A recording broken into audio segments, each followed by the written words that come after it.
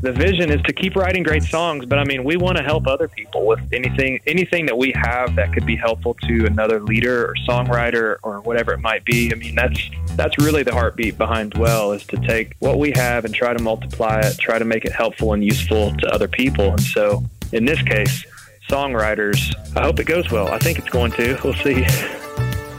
Between the Grooves is hosted by James Curtis, music director and morning man in the Greater Toronto Area on Joy Radio, and Drew Brown, Juno-nominated singer-songwriter and worship leader.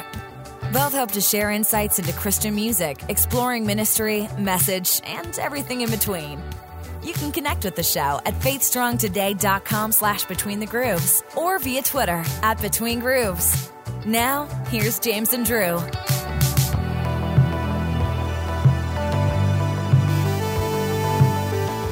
We are back. We are back. And we are... Boys are back in town. Boys are back in town. Can we use that?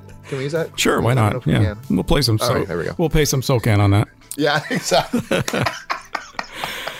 Well, here we are, episode 184. Welcome to Between the Grooves. It's your weekly look at music, ministry, and everything in between with today's top Christian artists. And today, we are speaking with a gentleman by the name of Aaron Williams from Dwell Songs. This is a great conversation because a lot of times in the in a church environment, bigger is better. Right. And this is talking about smaller is better, basically. That's right. You know, the smaller community, a more intimate setting. When you consider, you know, the Hillsongs of the world or the Bethel musics of the world, you know, they put on these big conferences and stuff. But this is like, intentionally small, which is a great conversation to have. So, really looking forward to sharing this conversation with you in just a bit. But before we get to that, we need to check in with the Community Corkboard. Community Corkboard. Come on, what's that all about? You know what? Like last time I brought the guitar out, man, and I was singing, and we got like no feedback, no nothing. Okay, well, I got no respect on that. So this is in your face, folks. You know, you did not comment or anything like that. Right. That's it. We're going back to basics. That's right. Yeah. So, Community Corkboard, we had that lackluster introduction by Drew, but that's okay. I'm being petty. That's okay. That's okay. People will learn. That's right. Listen, this is your opportunity to let us know about anything going on in your career, anything going on in your ministry, whether it be an online concert, a new song or a video, or even an album dropping. This is a community, so we support each other, and that's what this is all about. So if you have anything going on, send us an email at betweenthegrooves@faithstrongtoday.com. Community Corkboard. Again. Community Corkboard. No, I was just going to say again, like there's that lack of energy. Oh, yeah, that's right. But the coffee hasn't kicked in for you yet, so. No, it hasn't. Soon. Okay. Halfway through the show, I'll be like, wow! Woo! Yeah. Just looking at the levels there, I think we've just peaked. I think so. Both in volume and in terms of relevance.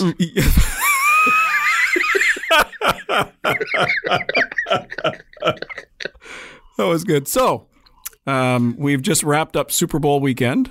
It's all about the food, in my opinion. Come on. No, I'm not Preach a big, it, brother. I'm not a big football fan. So I didn't watch the game. I'll be honest. I did watch the halftime, which was after my bedtime last night. So I watched it this morning, and I've got some thoughts on it. But what about you? Did you watch the game at all, or? I did not watch the game. Normally I do, but this year didn't. Just sort of hung out and chilled and just sort of kept the TV off and relaxed. But yeah, I did watch it, much like you. I watched it this morning, pretty much first thing. Got up and cranked it in the house. Yeah. What did you think? I'm a huge fan of The Weeknd. He was an interesting choice. Like usually what they do, they bring in someone who's at legendary status. Right. Even last year it was Lady Gaga and J-Lo. Like, despite what your opinions might be on either artist, they have hit that legendary status, right? And isn't it more than one artist Beyonce. normally? And sometimes, I think for the Katy Perry one, I think she did it on her own. Lenny Kravitz, I think he did it on his own. I thought there was sometimes, like a couple of acts back to back or something. And you're like right. That, you know? You're right. Usually, it has done that quite. Like it was Coldplay, Beyonce, and someone else one year. Bruno Mars. The three of them, right? Yeah. The Weeknd on his own, and again, huge fan. I was surprised. I was really surprised that they chose him for that. And normally, it's someone who doesn't have a current like top 10 hit. You know what I mean? And so, but I thought he did a great job. I thought he was great. It was interesting hearing all the fake audience noise. Did you notice that? Yeah. I mean, there's 25,000 people there, but that was a lot of audience noise considering. I mean, they would have done that throughout the game anyways. You know, just to beef it up a bit and stuff. But they've been doing that with sports over the last year anyways, and right? that's the thing. Yeah, exactly. It's part of the process now. Yeah. I was surprised by, and it was kind of like, we had this conversation sort of off the air about like how it was a combination of live recording and sort of pre-recorded stuff. Yeah, I was going to say, I found it to be, I thought it was great. I thought it was, I'll use the term well edited. Right. Because there were definitely some pre-recorded bits, some, you know, especially during some song transitions. Definitely Can't Feel My Face was pre-recorded. Like that was all backstage.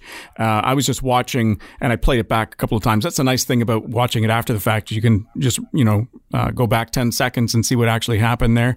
He's walking backstage, and the camera's got him, and then he's got nothing in his hands. He rounds the corner and suddenly he's got a microphone in his hand. It's like, oh, okay, well, it's obviously that the pre-recorded stuff has started there, which is fine.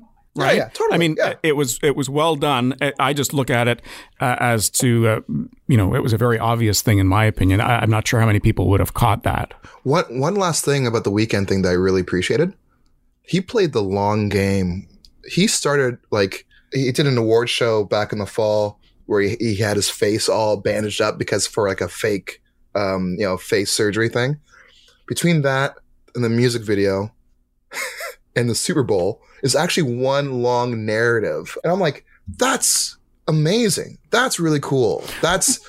It showed so much intention, just sort of creating this cool narrative of like this rise and fall of an artist, you know, hitting glory and then succumbing to like greed and, you know, right. Like, that was beautiful. Well done. How does the car fit into that? He started, it was obviously pre-recorded, but he started getting out of a car. How did that fit into it? Because in the last music video, he drives away in a car. Oh, okay. That makes sense. So like it's almost like one big story. It's like, I was like, bravo. That's brilliant.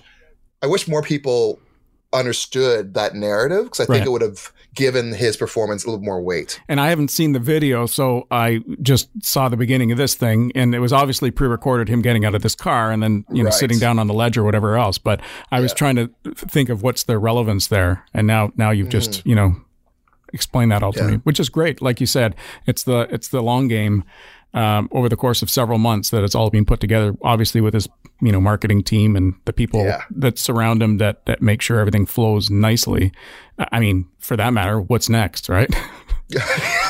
What's the next phase? If he wasn't doing Super Bowl, it would have come out in the next music video or something, right? That's right. Something. Exactly. Yeah. That's awesome. Yeah. Well, I can't believe we've just talked for this long about the Super Bowl, given the fact that we didn't even talk about the game.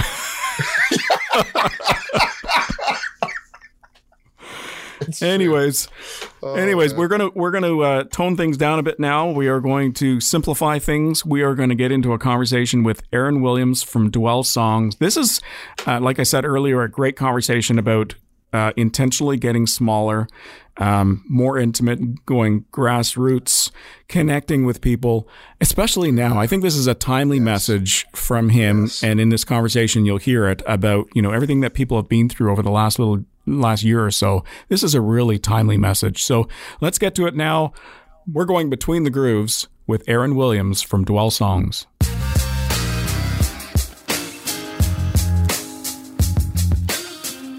Well, it's great to have you on the show. Can I start by saying that? Thanks so much. Yeah. Thanks so much for having me. Mr. Aaron, I would love for you to start by telling us a story of Dwell, this community that you co-founded. I would love to hear how it all started, where the idea came from, and what you guys are up to. Let's start there. For sure. So, Dwell is really kind of like an organic grassroots movement that started in living rooms in the community in our here in Little Rock. And I was on staff at a church called Fellowship Bible Church, and my co-founder, Catherine, was also on staff. I was over worship ministry. She was over women's ministry. And there was just kind of a unique friendship, and I think a thing that God was doing with a whole group of people that were a part of our church staff, and essentially started with just wanting to gather and worship and pray outside of large gatherings and just kind of in a more simple way, organic way. And so we started doing that. And really quickly, we found that there was a lot of people hungry for that thing. And we weren't advertising at all. I mean, it was just like word of mouth. We started having these worship nights, and this was very pre-COVID, but like 100 people would turn out into a living room, which was a lot, and probably like 2 or 3 times more than there ought to have been in any of these spaces. But it was just revealing this very unique hunger to experience, I think, spiritual growth and worship. This the whole thing in a very kind of grassroots, low production kind of way. And so that in essence gave birth to just a small community who was kind of hungry for that sort of thing. It fed into us having a conference at our church. This would have been, I guess in March, it'll be 5 years ago now. And so we had a conference this first year, and it was just, one of those moments where it's just a move of God, and it's different than, you can't describe it by the talent of a band or a speaker or, the emotion of an event, but it's more of just God's up to something that's bigger than us. And that essentially started to snowball, and the community grew larger. We did that annual conference for 4 years, and it just kind of, I think it had a deeper impact every year. The numbers didn't necessarily grow exponentially larger. We've stayed around the 800 to 1,000 person mark on the conference, but it was just like the work that God was doing was growing deeper, and it was moving outside of our local church into many more. And then eventually, by the last conference, we had people flying in from all over the country, and we weren't even doing much marketing toward that, and it was just, again, I think an organic move of God that we feel like we're leading in some moments, but most moments we're kind of stewarding. And so about halfway through that journey, Catherine and I started feeling like, man, I think there's something, a part of our life's calling, if you will, that might be a part of what God's doing here. And that over time kind of caused us to think, is the Lord inviting us out of our ministry roles, like at our local church? And as you can imagine, that was a big conversation to start thinking about and having with our leadership. But thankfully, we were able to do that in really healthy, good, like kingdom-minded ways. And after about 2 years of praying, discerning, thinking on it, we launched Dwell outside of our local church as its own nonprofit and kingdom movement, really, with the goal of expanding from being just an event annually to beginning to offer resources, particularly in the area of worship and worship leaders, and also in the area of discipleship in the form of books and curriculum and that sort of thing. And so we did that this last March. We had our conference in the first week of March, and then COVID hit the next week, and we were officially launched into a global pandemic and into Dwell being its own, ministry all at the same time. And so, as crazy as that sounds, the Lord has He has continued to just show us that we're a part of it, but it's really something that He's doing, and we need to just keep our eyes focused on Him, stay faithful to the calling at hand, and He's just taken care of us so well through this pandemic. And so, yeah, that's kind of a short version of it. I wish I could go into more detail because there's lots of awesome stories, but that's kind of what has been going on. I got to say, between 800 and 1,000 people is not a small number either. No, it's not. I just think in the, when you live in the space of the Catalyst and Passion and, these events that have 10, 20, 50,000 people, it can feel like, it can feel small. But at the same time, I think, even the concept of dwell has a lot to do with like a deeper spiritual work, centering in God's presence. The Lord has just reminded us that he often does larger works, beginning with smaller groups of people, even down to individuals, and so that's been encouraging, where we really feel like it's maybe even more intentional for us to not grow past a certain size too quickly, because we're not trying to be a super broad but very thin ministry. We're trying to be one that's maybe initially has fewer people, but the roots are deeper, the transformation is more real, so that maybe our hope and prayer is long term that would produce actually more kingdom fruit over the years than it would, just to be a blip on the radar. Yeah, that makes sense.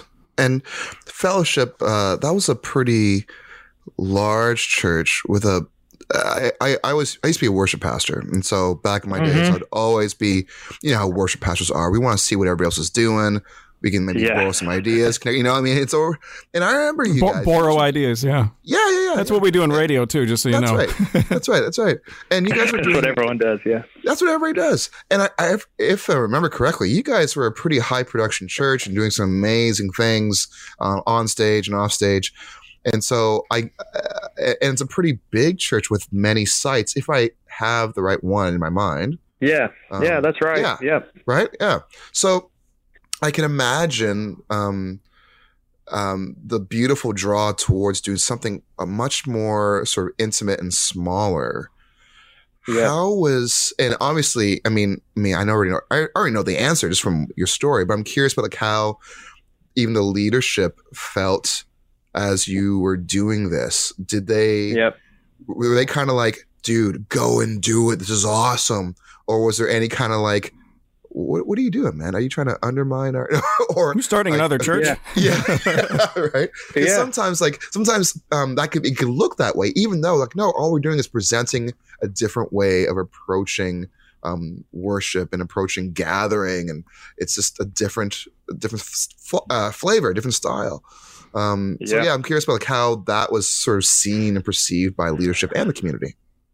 Yeah. It's really a great question. I think one of the most important things that we did early on was we never tried to pit the two together, high production or organic, low production as if they were competing. And I think that really helped us, because I still am involved in lots of events where I go lead worship, and it's a big stage and lights and all of that, and we just started looking at it as more like these are both vehicles, if you will, and they both do different things, so it's kind of like you want to choose your vehicle based on where you're going. And if you're driving, from me, like if I was driving to California, I'm not going to choose a bicycle, for obvious reasons. Forrest Gump did. Oh no, he ran. That's right. But so that really helped us to think of, these large gatherings with higher production, they have their place. And honestly, I love them a lot of the time. They're just not for everyone all of the time. They have a place. And the same thing with like the smaller living room, organic, low production thing. Like it serves a really unique, beautiful purpose. And there are things that you can accomplish in that setting that you can't in a room. Or I shouldn't say you can't, but it's just a lot harder in a room with 2,000 people or something like that. And so just looking at them as like neither one's right or wrong, good or bad, but they both accomplish different things. We tried, and I suppose we're still trying in many ways, to use them complementary to one another. And I think the growth spot for us is just realizing, even when we do a conference, a larger room, we just know that there are certain things we can and can't do, or ought to do and ought not to do in that space. And when we host a retreat with 40 leaders, there are things that we can go deeper. We can go to different places and do different types of experiences. And again, as long as you kind of know the benefits that you can get from each one, I think that's what helped us with our church leadership and helped it not feel like a competition. Although I will say, anytime you gather people, there is some of that. So it would be wrong for me to pretend like that didn't exist. It's just, that's how we handled it. That's how we handled those conversations. And I think some of the health that we experienced doing that for 4 years within that local church, that's how we managed to do it in as healthy of a way as possible. And for the most part, I think all of the leadership at our church understood that and even was kind of for it. You know, I mean, our church has small groups in homes every single week. So it's not like they were only for the large gathering. You know, they very much value small community as well. That's good. One of the things that you are doing with Dwell as well is I guess it's the song division, if you want to call it that. Is this a component that you're actually writing music together? Is that what that is? Yeah, it is. So worship through music has just been such a key part of everything that we've done. And yeah, so I've been a songwriter for a long time. A lot of the people that we tend to draw into the ministry from the worship music side of it have the gift of songwriting. And so we just began to birth a dream of like, oh, what if the movement also had its own songs, and resource the church for people who were doing the same type of thing. And it's really cool to see. I mean, when you look back in the story of Scripture, a lot of times when God's doing something new, songs get birthed out of it, you know? And so we've just been trying to do that. We launched it in September. It's called Dwell Songs, is like the arm or the division of what we're doing that's specifically geared toward worship music. And it's been going great so far. We've been hosting a few worship songwriting events. We're hoping to do more of that in the future. And our heart is just to write songs that share the same type of message and intimacy with God and His presence, and hopefully, you know, help churches and worship leaders who are connecting with that have songs to sing. That's so good. I think there is something.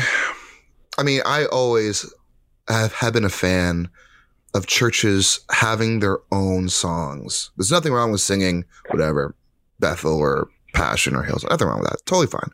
But there's something about a community singing their own stories, you know, their own collective stories. You know, this is what we're going through as a community.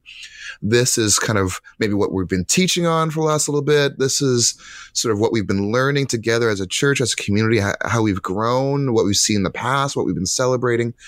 These are the truths that could sort of like speak more directly to us, like in this season.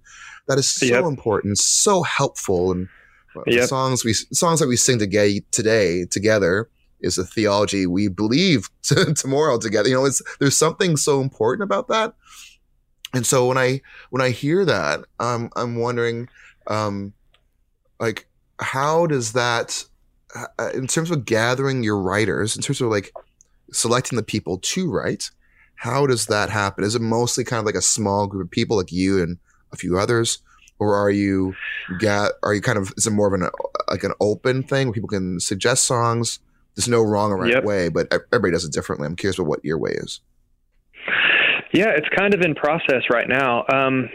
So we started exactly how you just mentioned. I started with a small group of like 6 writers, and these were just people that I had written with before, that I had relational history with, that kind of knew what Dwell was, where we were trying to go, and who were willing to just give time and energy. We hosted it at an awesome place in Colorado in the Rocky Mountains.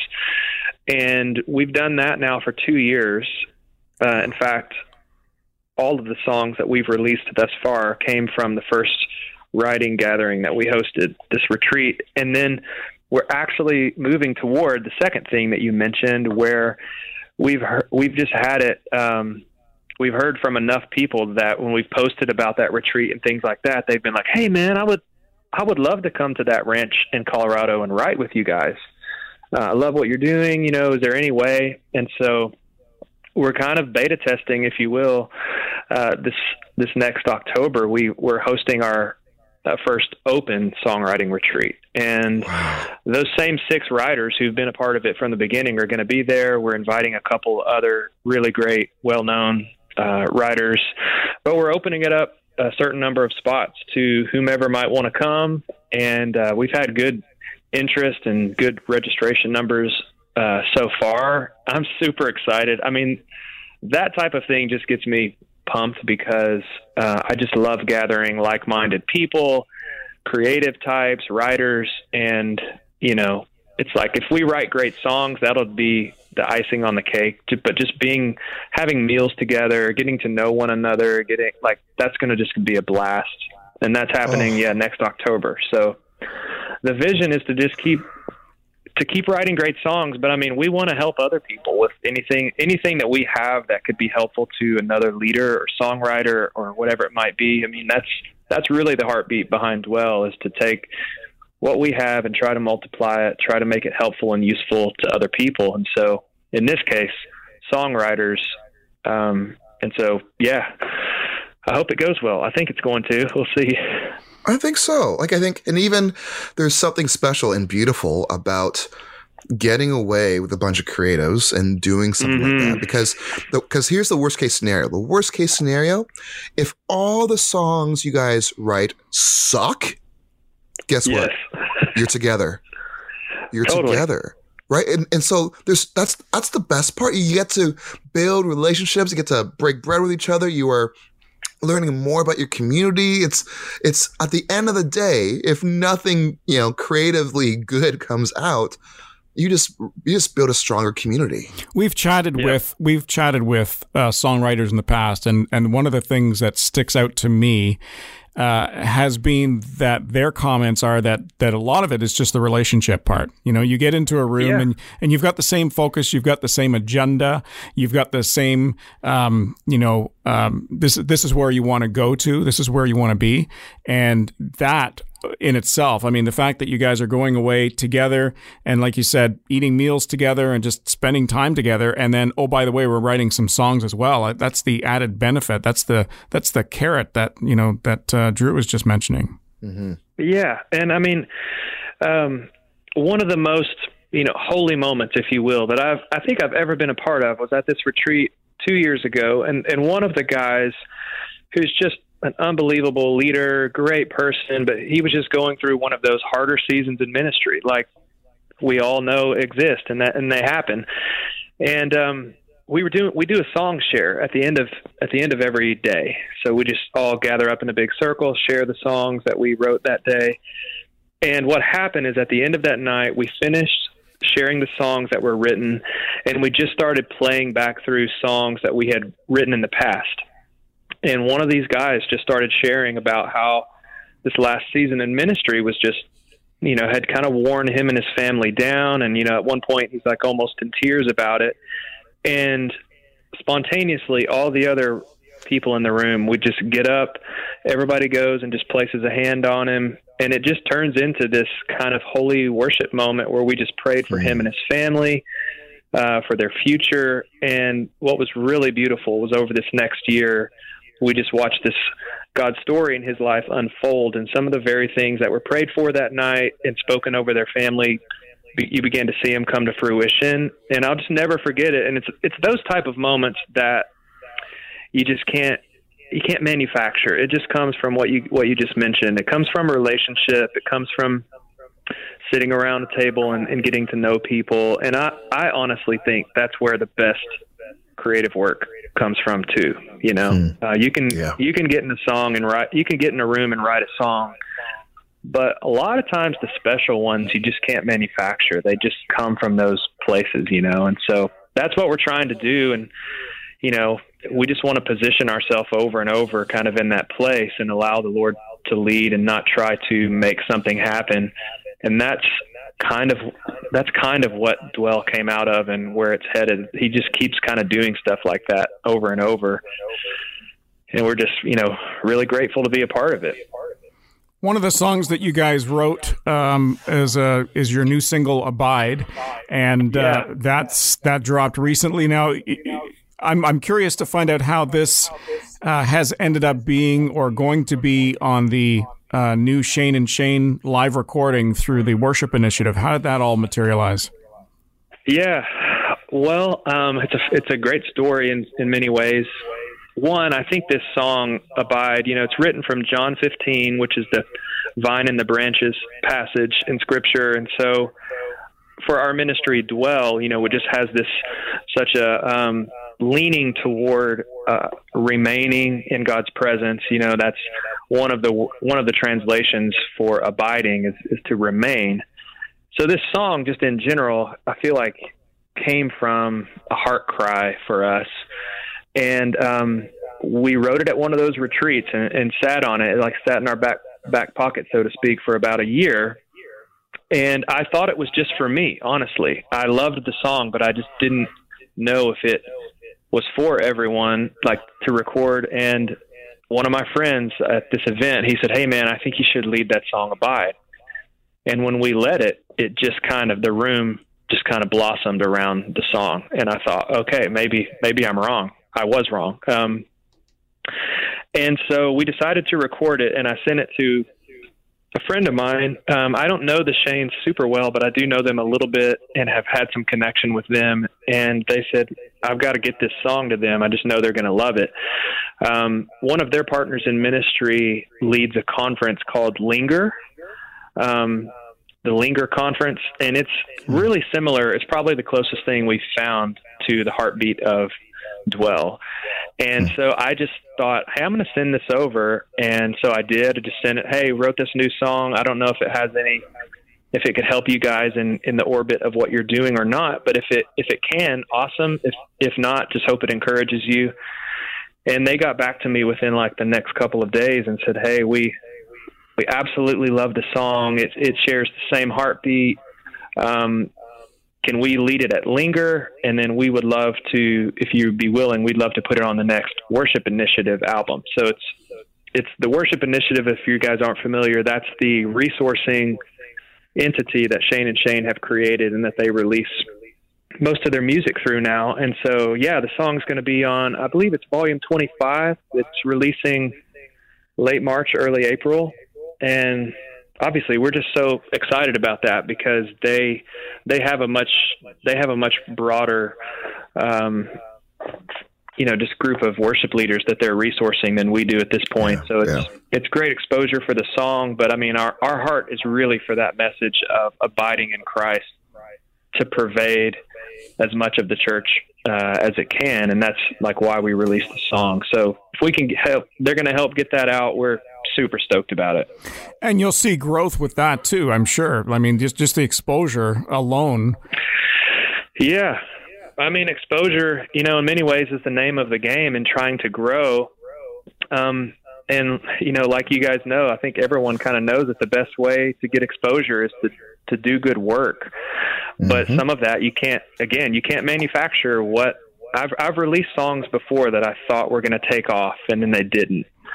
And then here's a song that sat in my back pocket and I didn't think anyone really wanted to hear. I just knew it was special to me. And it's the one that's taking off more. It's just so interesting how you can't just plan it out like you think you would. So it's special. Yeah. And for me, honestly, I've always been a Shane and Shane fan, especially in my super formative years when they were leading with passion. I was going to that event. I mean, so it's really cool to just have, in some ways, an artist that has inspired you along the years sing a song that you've written. I mean, for me, that's super humbling. Can't wait to hear them. I'm sure they're going to sound amazing on it. Oh yeah. Yeah. I would have thought they already recorded it and they just haven't given you the inside scoop yet.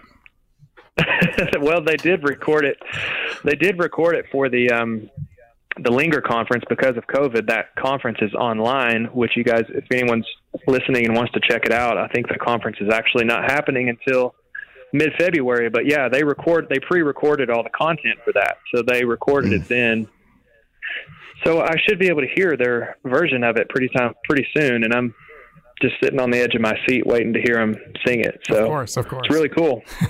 Can't wait. They're so good. I love those guys. They're amazing. Yeah, they are. So with everything that's happened over the last year with the COVID, I mean, it's the as Drew and I like to say, the elephant in the room, right? Yeah. You can't not talk about it or think about it or see how it's impacted the industry, whether it just be the music industry for artists that are on radio, the CCM world, or whatever else. What does that mean for you guys? Like, can you still have a conference, or is it more of an online thing? And what does it mean for, songwriting? Is it all remote stuff that you're doing together? Yeah. It's every once in a while I hear people talking about the silver lining kind of in COVID. And for us, we were at this spot where we were just an event. That's all Dwell was. And we had dreams about turning it into a resource for the church. And the biggest variable in that was just time. And so as crazy as it sounds, we look back at COVID and we're like, for all of the difficulty of, moving everything online, having to songwrite mostly by Zoom, all of that type of thing, one of the things it did for us that was extremely helpful is we didn't have to worry about planning new events in the short term because everything was shutting down. And so for the last 8 months or so, we've just kind of put our nose to the grind and really started working on building these resources. And so like we have a conversation with a publisher on the writing, like the curriculum resource later today, because we've just had months to work on that and to get it going. And so that's been one of the good things for us. I think because of that, 2021 is going to be a year where Dwell blossoms in some ways and becomes more of what it's going to be in the future. But obviously that's not with difficulty. I mean, most everyone knows nonprofits are largely, especially when they launch, fundraising based. And so, there's been some really unique challenges to steward what God's been doing with it and to figure out how to do that during a season where, some people have less income coming in, just churches are shifting. Like that's been a real challenge, no doubt. It's been exhausting for most people, I think. But the upside is it's allowed us to work on some of the things we've been wanting to work on. So we're hosting a conference in 2022, but we just decided to not do an event this spring to keep working on these resources. And thankfully, we did have our conference last year, right before COVID hit. As I mentioned, we were able to successfully host a retreat for leaders in November, and we're doing another one of those this next October. But our next big conference will be spring, about a year from now, just over a year from now. So, that's kind of what it's looked like for us. Not easy, but I think good, and maybe the Lord intended it that way for us this year. It's interesting you say about churches and how they've been forced to adapt and shift in the way they do things. My brother is a pastor north of Toronto, and he told me a couple of years ago already they were thinking of changing the way they do a lot of things. And part of that was because in the community where he's a pastor, there's a lot of people that attend the church that drive a distance to get there. Yep. And it's just one of these communities where people are driving a distance to get in there. And so they were trying to figure out how they could accommodate these people, especially in the wintertime, because, if it is winter, you're less likely to see some of these people because they don't want to drive, in the snow or whatever else, in the slippery conditions and whatnot. And so they had already started to shift to this, online home groups, I guess. They had already started that shift when COVID hit. So it was just a natural a natural shift for them because it was something they were already starting to do. And so it didn't impact them negatively as a church in all the changes that have been made. Like online services obviously would change and they had to adapt very quickly. But once they did it, once you've got that technology down from week to week, it's there. And his philosophy is they're going to continue doing it. Like even when everybody's allowed in church again, you're allowed to have full attendance, like the full amount of people in the building and whatnot. They're going to continue with the online stuff because they recognize that there are still people that will attend church that way. It's not ideal. It's not the way you would want. You would certainly want most of the people to physically be there, but for whatever reason, maybe they're in a retirement home or they don't have a ride or they just, with their schedules, they're not allowed to physically attend, but now they've got that ability. And that's for all churches, quite frankly, right? If, and I've said this, Drew, to you, where if churches haven't learned to adapt and accommodate and to, use new technology and do things differently and learn from that and continue to do that versus this is just a temporary thing. We're just putting a Band-Aid on it. And after that, we can take the Band-Aid off and everything's good, Yeah. Yeah. I think one of the things that one of the ways we've been talking about what you just mentioned was it was like there were some of these adjustments or shifts that needed to happen, like your brother was mentioning. And it was like COVID really, in many ways, just hit fast forward on some of those changes. And it was like, you might have been thinking about that, but putting it off. And then when the pandemic hit, you were just many leaders were just forced of like, okay, we can't think about this. We can't just, brainstorm about this any longer. We have to figure out how to resource people differently, how to do pastoral care. That's been one of the crazy ones. Like, how do you do care for people when you can't actually go and lay a hand on them and pray with them, and things like that. And I think for Dwell, one of the unique opportunities that it's brought up is we felt like we were already advocating for, like I mentioned earlier in our conversation, we were advocating for the importance of the large gathering, but also for some of the transformation that could happen in the smaller, more intimate gatherings, even in the home. And I think for many people, their Christian experience has a lot to do with going to the church on Sunday or Saturday, whenever your church meets, but then maybe naturally neglecting the rest of the week. And this is one of those opportunities where it was like, no, you can't do that anymore just because there's a pandemic here. And so many of the tools and resources and things that we had been working towards, we felt like, at least in our small network, we had a bunch of people reaching out going, hey, this stuff is needed even more than it was before, or like we feel the need. It's more apparent now to us, and we need to help train our people on how do we worship and pray in the home, or how do we, gather when it's possible, these small groups of people, 6 or a dozen or whatever it might be.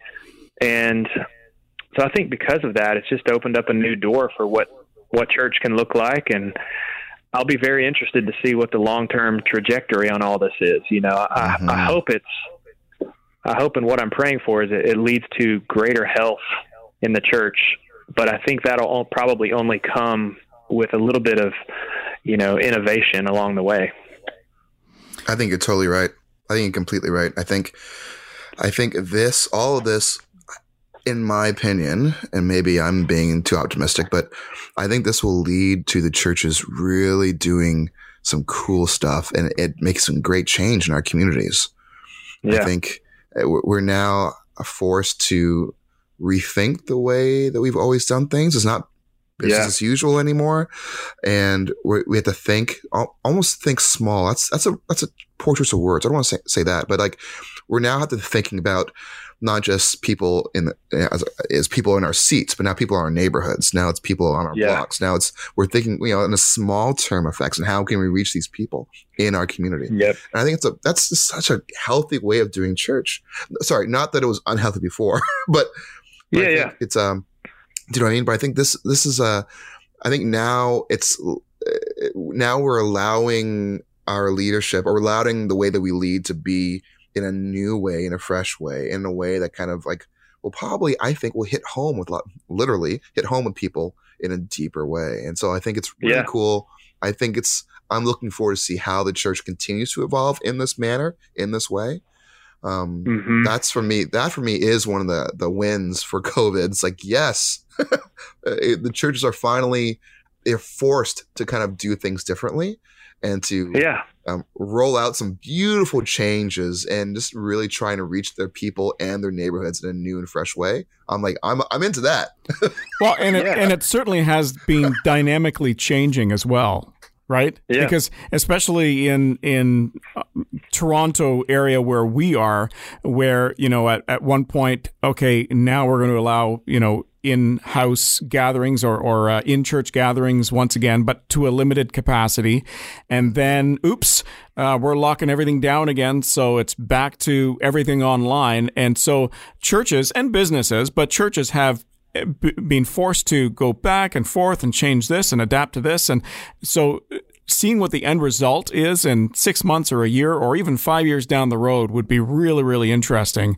And Drew, I mentioned this to you a few weeks or maybe even a couple of months ago where if churches haven't adapted or this is just this Band-Aid approach and they're just going to go back to the way they were doing things a year and a half ago, that would be sad because there's so much potential that's out there, and just to refocus a little bit and see how can we do things better, how can we do things different, how can we reach more people, how can we do it with technology, all those questions, Yeah, absolutely. And I think, like you guys have said, one of the unique things I think for all of us to keep in our mind, and this is what I keep encouraging any of my pastor friends, because they don't want to hear this as much because they're, in the same breath as we can say how hopeful we are, many pastors, I think, are feeling the brunt of all of this. And I just keep reminding my friends, like, guys, if you look back in church history, as much as we don't like it, crisis usually leads to rejuvenation and a reawakening in a really beautiful way. It's just, no one wants to go through crisis to be reawakened, but that is one of the effects that it has. And the reality is we're in a crisis. We've been in it for a little while, and we are going to emerge. And it's just like you said, if we're, I think, prayerful and thoughtful enough, maybe we'll see some of the best days of the church ahead in our lifetimes. Yeah. If we're willing to go with the movement of God and what he's doing at the time, and maybe loosen our grip a little bit on what has been to grab onto what could be, I think that's the hope I have, at least. Yeah. Same here, man. Same here. I think that said it right there. The last couple of sentences you just said about, kind of loosening the grip on here's the way we've always done things, and just getting a little creative and doing things a little differently. Nobody likes change. Nobody really likes change, but change is actually good for you. It stretches you. It helps you learn. Especially it helps you pastors. Adapt. Yeah. Well, I don't know about just pastors. I think a lot of people. No, I'm kidding. but certainly, I'll say this from some of the pastors I know where they like a Sunday service. This is the way we do a Sunday service, right? Yeah, exactly. And it's the same format. Yeah. It's like a cookie cutter format. And exactly. Like, why not make a little change? Why? Why don't we do things a little differently, right? That's right. And maybe some things will work, maybe some things won't, right? Mm-hmm. But at least you can get some ideas and do things differently, and at least keep the attention span. I was reading something. I was reading something online about, it was some men's gathering or something, and I'm not sure if it was an online event or whatever it was, and it was going to be 5 hours of action-packed whatever, speakers or whatever else for men. And I'm thinking men don't have that attention span. Right. And it's the same thing on a Sunday morning or a Saturday church service where if it's an in-person event or even if it's online, I mean, it's just a simple fact where men's attention span is just so much. Oh, there's a squirrel, right? Like Yeah. Our attention span is so small, and it seems to be getting smaller all the time, right? The amount of minutes that you can keep their attention. So do something different to keep our attention, whether it's a story or just a quick break, or do something. But for 5 hours to hear, 5 speakers each talk for an hour, I don't know. I don't know if I could get into that, to be honest. Yeah, it would be hard for me as well, for sure. So I guess we're a little off topic, but all of that, having said that, it's great to see what Dwell is doing, keeping that community and smaller group of people. It impacts so much. It has such a bigger impact because of that. Yeah, that's absolutely what we're hoping for. And I mean, again, the material we've been working on that's going to be releasing in 2021, is hopefully going to be for leaders and pastors who are just going, okay, how do we actually on the ground, like, create healthier communities that it's not just a Bible study in a home, but it actually feels like Acts chapter 2. Like, it actually feels like people gathering together, praying with one another, eating meals together, worshiping.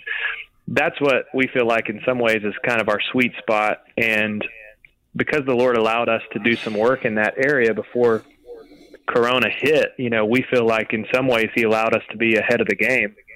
And so, the reach and scope of our ministry will be up to him, but we just hope for those that we do have influence with, we could come alongside again to help, to resource, to encourage, to to help people feel like they're not in it alone, which can be half the battle in such an isolating time, So that's our prayer. And I appreciate you guys just letting us share about it. And whether it's a song or a book that we write or whatever it is, we hope that it'll help some people in the kingdom. Yeah, it's interesting because I look at resources are great. Curriculum is great, but it's nice when you have that, again, back to that whole small, intimate group getting together where you can actually discuss stuff and explore together. I remember when I was a newlywed and we had a friend of ours who was, it was an unofficial house meeting, if you want to call it. It was really just us and him and his wife, and we were going to go through the book of Acts or something like that. And we started on chapter 1. And like after the first week, we got one verse done. And then the second week, we're going to finish the rest of the chapter next week. And the next week we got through to verse 2. Like, that's how long it took, because there was so much discussion and so much creativity and so much that we wanted to talk about and discuss together and analyze and explore together. I found, wow, this is great because we're all communicating, we're all participating in this versus it's just something we're watching. You know what I mean? Yeah. And I think one of the things you're hitting on that we talk about a lot is, if we're not careful, we make the main goal of those type times just this information transfer. You know what I mean? Yes. Where the goal is, did you like what the author said or what the pastor said? And as long as I can make sure you understand everything correctly, then we've succeeded. And I think part of what we're starting to understand more broadly in the church is that information transfer is very helpful. It's really good. But it's not enough to see the type of transformation that I think we're all hungry for. It doesn't by itself change us at a fundamental level. And so, just getting down to going, okay, what does actually help us change and grow? Sure, it's information, but like it's also, there's an experiential nature to it of, we all know that if you learn by doing something, actually participating. And so anytime you can break those ideals down from just having to gain another nugget of knowledge to feel like you're, one step further down the road and actually get to know a person or, share a life experience. And that's one of the reasons why we think, meals and just real life real life activities are so important. Is because those are the things that actually help us integrate all of that knowledge that we're learning into our real life, the actual Monday Monday through Saturday, Sunday type thing. And so I think that's one of the opportunities that's ahead of us, because, we can all tell pretty quick, as helpful as online church is,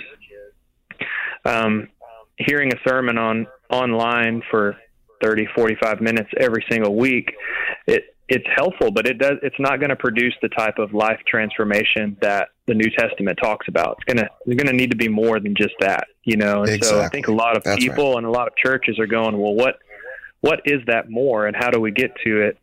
And that's where, again, you don't need just a book to tell you. You need to talk to someone who's actually been doing that, who can say, hey, here are the best practices. Here's what we did actually with our community that worked. And here's some things that we did that didn't work, because there's always going to be that element to it. You had me at meals anyways. I mean, exactly. Who doesn't like to eat, right? That's right. Yeah. Bring on the food. Bring it on. And more than one kind of food there. How's that for an analogy? Yeah, it is. Yeah, that was deep. Nice, that was nice, deep. nice. You like that? Yeah. I didn't even plan that. I was actually thinking of the physical food, knowing me, right? Hey, listen, Aaron, it's such a pleasure chatting with you today. Just really excited to see what's happening with Dwell and just the growth that's really going to happen. I truly believe this thing's going to grow, because I think there's such a big need for it in this day and age. Yeah. Well, thank you guys for having me on. I'm so appreciative that we could just have this conversation. I feel like I've grown some just talking to you guys this morning, so thank you. It was a nice conversation. It's interesting to see everything that they're doing. And, everybody's always talking about, we're going to get bigger and bigger and bigger. And it's almost like he said, we're trying to get smaller and smaller and smaller, right? Mm-hmm. Yeah. It's funny. I've seen and heard and have been a part of conversations like that with many churches. And there's always usually a pushback. It's like, no, we got to do it this way. And so it's great that between his team and the leadership team, they said, yeah, let's try this out and create this new thing. I think people need that. I think people need that kind of intimate and sort of more grassroots connection. Not that the big experience is bad, but I think having the option for that, I think is just so good. And it shows your congregation just how much, I don't want to say that you care. That sounds horrible, but yeah, like it's having that kind of display of let's do it this way. Let's connect on a ground level. I think it's churches so beautiful and pure. I think churches now can learn a lot from this conversation. Exactly. And the reason for that is because we're going to be coming out of this pandemic, lockdown, whatever city you're in, it's going to be different, obviously, but we're all coming out of this COVID thing, hopefully in the next little while. And I think what people have missed over the last 10 months is that intimate face-to-face conversations, relationships, meals, right? Mm-hmm. We haven't had any of that. And I think that's where it starts. If you want to grow up big, you got to start small and get small, intentionally small, This is it. That's a smart, in my opinion, with everything, it's always smart to be intentionally small. Even when it comes to, being an artist, if you focus on, a small group of fans, like 500 fans or 1,000 fans, if you just focus on that intentionally, it will grow. It will naturally grow. If it's any good. Yeah. Sorry, thought I just... Yeah. There is that if in there. Yeah, that's right. So yeah, I love what they're doing. I love that. I was about that when I was a worship pastor. It's Steph. He's sort of preaching to the choir for me. I'm like, yes, I get you, man. I get you. Yeah. So that was a great conversation for me as well. Make sure you check out dwellwithgod.com to find the links to their music, all their events, and of course, social media. It's time now for artist advice. And today we check back with Matt Hine from I Am They. Stay close to your Bible and to serve people well. I guess that's maybe not new news, but that's been my story. So I don't want to speak from something I don't know how to do, but I've never really gotten to go do a course or go to do this thing for college or go network or go whatever. Just serve people and look for ways to serve and look for open doors that way, and then do that with your whole heart. And and if I didn't stay close to the Bible, I wouldn't know how to write songs, and I wouldn't know how to walk through the hard times that you will encounter when you're going after the thing that God calls you to do. Oh, good words from Matt Hein right there. I think this totally ties into to this whole entire show today, staying close to your Bible and serve people well. It's almost like, you know, if you are doing this music thing, treat it as if you are almost like a pastor. You are leading people. You are inspiring people. Whether you're a worship artist or not, there's something pastoral in what we all kind of do as we share our stories, you know? And so I think those are good words. That is all the time we have for this week, folks. We hope you enjoyed the show. Make sure you subscribe to the podcast for new episodes every Monday. And don't forget to leave us a rating and a review. That just helps us reach more people. And hey, if you do social media, guess what? So do we. You can find us on Facebook and Twitter at Between Grooves. Let's hang out, let's chat, and maybe shoot some ideas of what you want to see and hear on this show in the future. Hey, thanks for listening. Catch you next time on Between the Grooves, a podcast from faithstrongtoday.com.